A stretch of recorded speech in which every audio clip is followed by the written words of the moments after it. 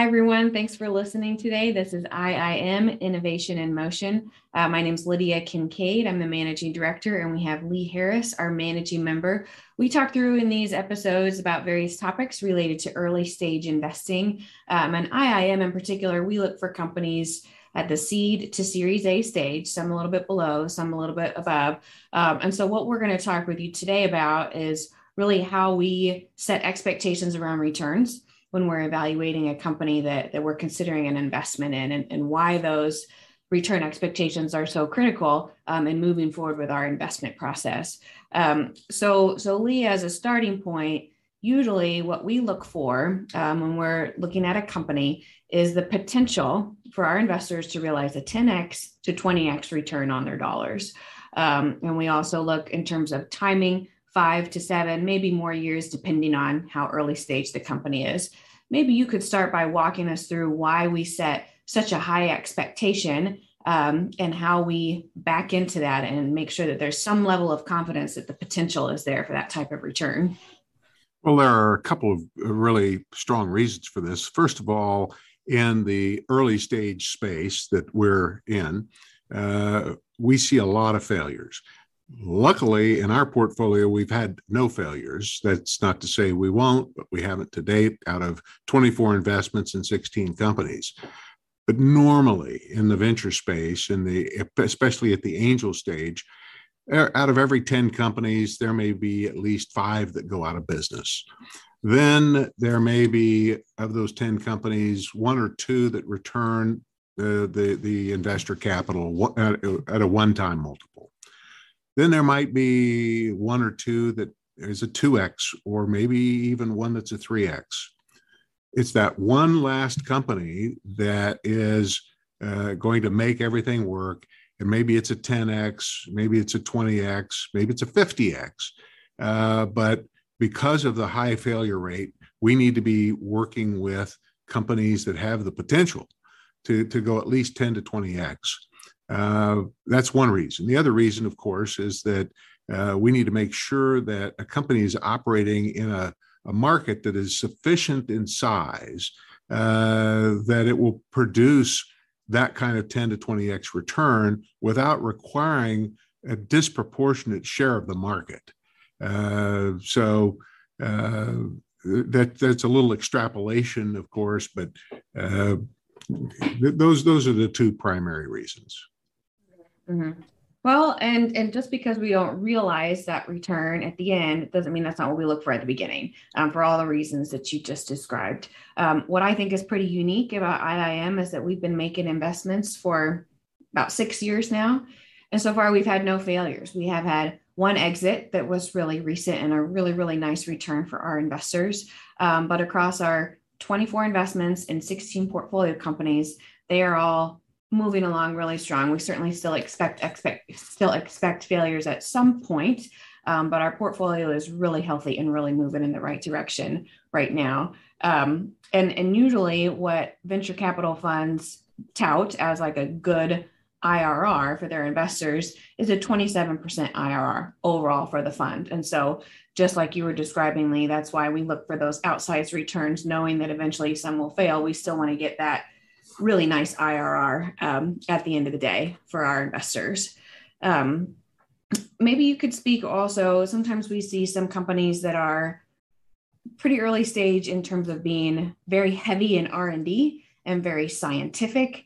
Maybe how we look at a return profile time-wise, space-wise, compared to maybe a software company that already has a product in the market, what we expect in terms of a turnaround time and pace of their growth.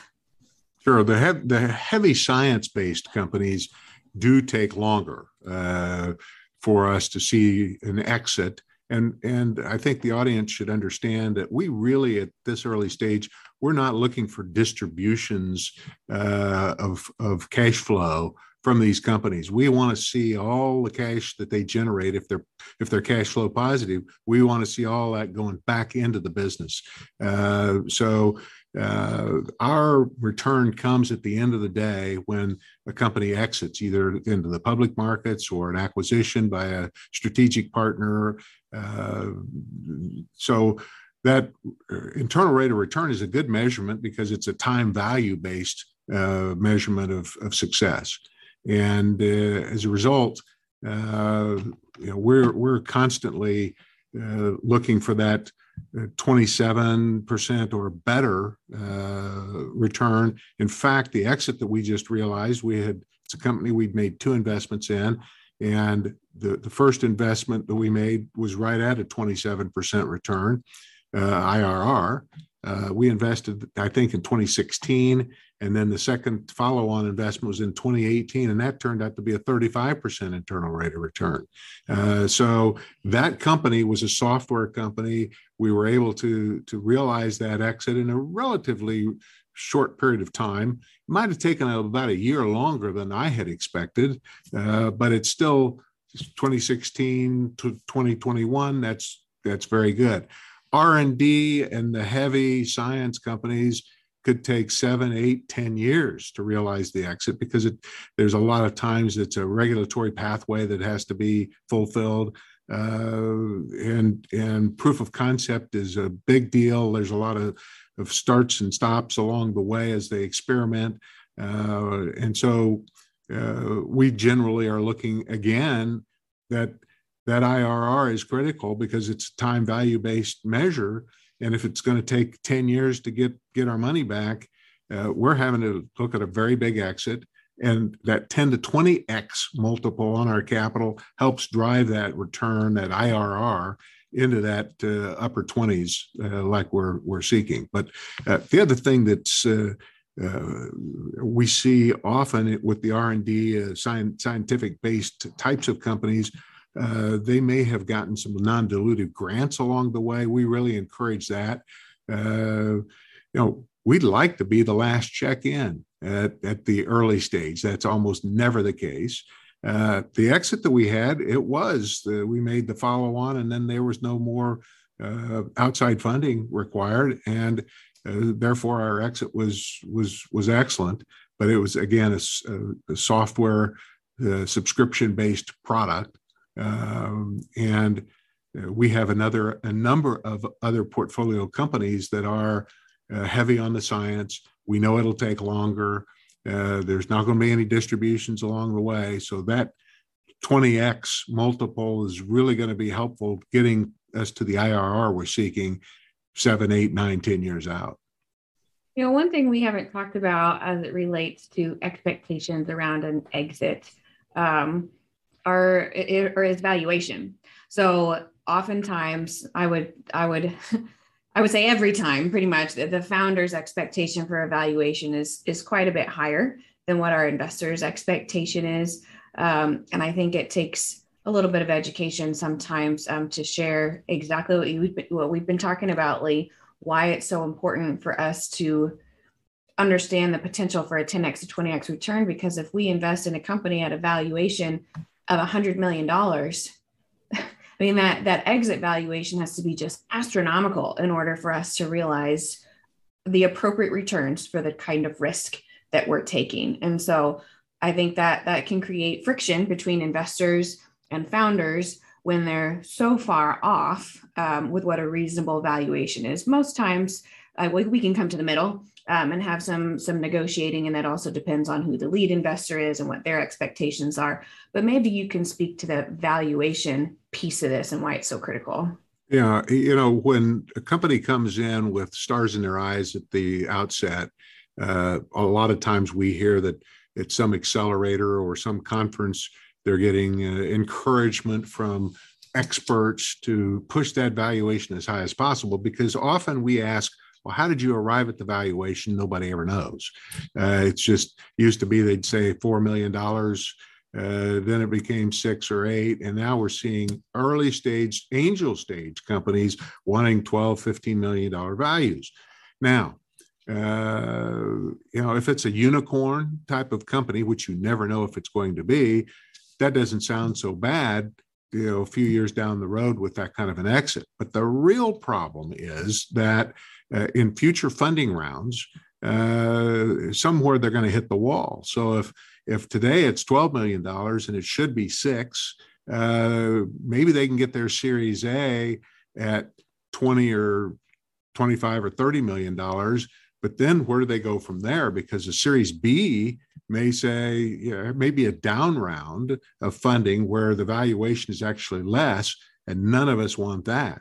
So if you go too strong with your valuation at the outset, you're potentially setting yourself up as a founder to hit the wall, as I said before, when it comes to future funding rounds. And some professional VCs and even private equity firms are looking at the valuations and saying no. And that's when you really are in need of critical capital. You're not going to get it at those kind of valuations. So that's one of the biggest reasons that we coach founders: don't go crazy here with that initial valuation. That's right. Don't go crazy. But also on the flip side, we still want the founders to be incentivized and still have a sizable ownership stake in the company, along with an employee pool of stock options as well, so that they can continue to hire the best talent who will work, for some level of salary, but really working for that potential upside that they can participate in when the company becomes really successful. So it is a balance. But I think one of the worst things a company can do is set the value too high, because then you're right, Lee, they're not going to get a nice valuation down the road, and nobody wants a down round. That's pretty disappointing for everybody around the table. Right.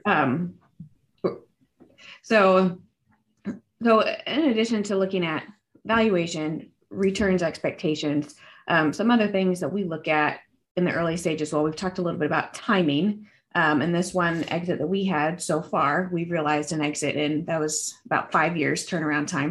And you mentioned maybe some are 10 years. We usually don't expect it to take 10 years, but I agree that with the scientific companies, they certainly could take longer. How do you balance as an investor that risk profile? Because that's a long time to wait for an exit, but knowing that could be possible, is it only the total addressable market size and the potential upside? Are there other factors that you think about in order to be willing to manage that kind of risk? Well, and I think that the biggest thing for me as an investor is this a painkiller or a vitamin pill? We've talked about that before. But if this is really a unique solution to a major problem, major pain point for some industry, I'm willing to wait. If the founding team is strong, if the idea is creative and unique and shows a lot of promise, if the intellectual property is protected sufficiently, I'm a patient investor when it comes to that. I'm not interested in investing in an idea that is not really quite a painkiller. Maybe it's a little more than a vitamin pill. Maybe there are a gazillion other companies trying to solve the same problem in the same space. I'm just not interested there to take the long-term view. Now, if somebody says, hey, I can make this exit happen in 3 years because we're going to get to market first, and all we're working for is this big exit, I might take a little closer look, but that bothers me a little bit too, just in terms of the dynamics of that mentality.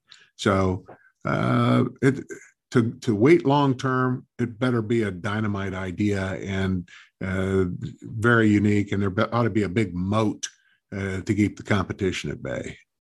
That's right. And something else that we've really encouraged our investors to do, because the way iiM is structured currently is that our individual investors make individual decisions about which companies to invest in that we put forth as opportunities. And, a lot of people just pick and choose, maybe a few here or there. Some people make investments in every single company. We have been encouraging people to take that diverse approach instead of just putting all their eggs in one basket. For all the reasons we talked about today, we really need that diversification across the portfolio. And I think any early stage investor would be wise to take that approach as well, because you just don't know. We all think they're all going to be winners. But at the end of the day, that's probably not going to be the case. So we want to make sure that we've invested in the best opportunities possible in a nice, diverse portfolio. But that does bring up the topic. We are structured that way as iiM now. We've been contemplating raising our own fund next year and thinking about the same verticals that we already invest in, which is agriculture, animal health, human health, still sticking with our seed to Series A-ish range. What else, Lee, would you want to add or maybe share with our audience things that we're contemplating for starting an early stage fund? Yes. So the way we see this fund working is in collaboration with our investor group. We have right now there's a syndicate and there is an investor group. The syndicate members pay an annual fee, and they're able to see everything that we look at from a deal flow standpoint. They get all the due diligence, and they can make decisions on whatever they want to invest in. They don't have to invest in everything that the rest of us do. So that's one group. The investor group, we have a lot of domain expertise within the investor group, and that's one of the reasons we structure it that way, is to capture that domain expertise. The fund then will be the third leg of the stool, and we're thinking that we'll invest $300 to $350, $400,000, maybe upwards of $500,000 in a company from the fund. Maybe we're getting 200, 250 or so from the investor group, and maybe another 100 or so from the syndicate. So now we're able to aggregate $600 to $700, $750,000 at the seed to Series A stage, and we like to think that that's helpful to the founders to have a larger check size. Also, we would like to think that we may be able to take some board seats, or at least board observer roles. If we do that, maybe that we can help create better terms for our founders as they are out raising money. We can be more of an educator when it comes to, these are the kind of things you need to think about, and they'll be more apt to listen to us because we're writing that bigger check. So that's one of the reasons that we're taking this approach where the fund is concerned. Also, again, with risk management in mind, having multiple companies in that portfolio in the various verticals is so key, we think, to managing that risk. We don't ever want to take risk. I've always preached manage risk, and that's an intentional act, as opposed to taking risk, which is just, you kind of just jump in there and whatever happens, happens. And we don't like that. So again, from a fund management standpoint, we've already added some infrastructure. We added a venture associate recently, and there will probably be some additional infrastructure that we'll add to serve our investors and serve our founders. So there's a lot of things that are going into to how we create this fund, and we'll probably roll that out in Q2 of 2022. Really, what we've been hearing from founders is that there is this absence of capital at the early stage. I mean, there are certainly angel groups and individuals who are putting money in, but it is really hard for founders to raise that first $1 to $3 million, because that's a lot of money to cobble together a bunch of individuals, and it's not quite enough money for a true venture capital fund to be interested and be able to take the type of ownership that they want to take, and the type of guidance. And so there's really this nice opportunity for us to come in and provide that for founders and be a support system to them, Lee, like you've described in all those ways. We also hear from investors like, gosh, it would have been nice to get into this company earlier at a better valuation, get in at the ground level and connect with them, work with these founders more, so that we're engaged earlier on. So we really are hearing it from both sides that this is a need in the market that hasn't yet been addressed. Well, and it's kind of an extension of how we started Right. iiM in the first place. We were working with a later stage funding apparatus in these same verticals, and realized fairly early on that, wait a minute, there's really a big time void in the market for investment capital to come at the seed stage and up to Series A. And so that's why we really got serious about the way iiM has been investing the last 5 or 6 years. This is just an extension of that, where we want to formalize this process even more and write bigger checks. I mean, that's really at the end of the day, what's critically important is putting more capital in these early stage companies so that they can succeed. And that it just, like I said, extends what we started with our mission in the first place. That's right. And we've really been in scale mode, I would say, for the last couple of years, adding more investors, adding more companies to the portfolio, participating in more follow-on rounds. We've refined a lot of our processes as well about how we do things. Like you said, expanded our team. So I think this fund would be a great way for us to continue that acceleration and make sure we don't lose this momentum. But more to come in the coming months and into 2022 about what that might look like. So we're at time for today, but thanks everyone for listening, and we appreciate your support.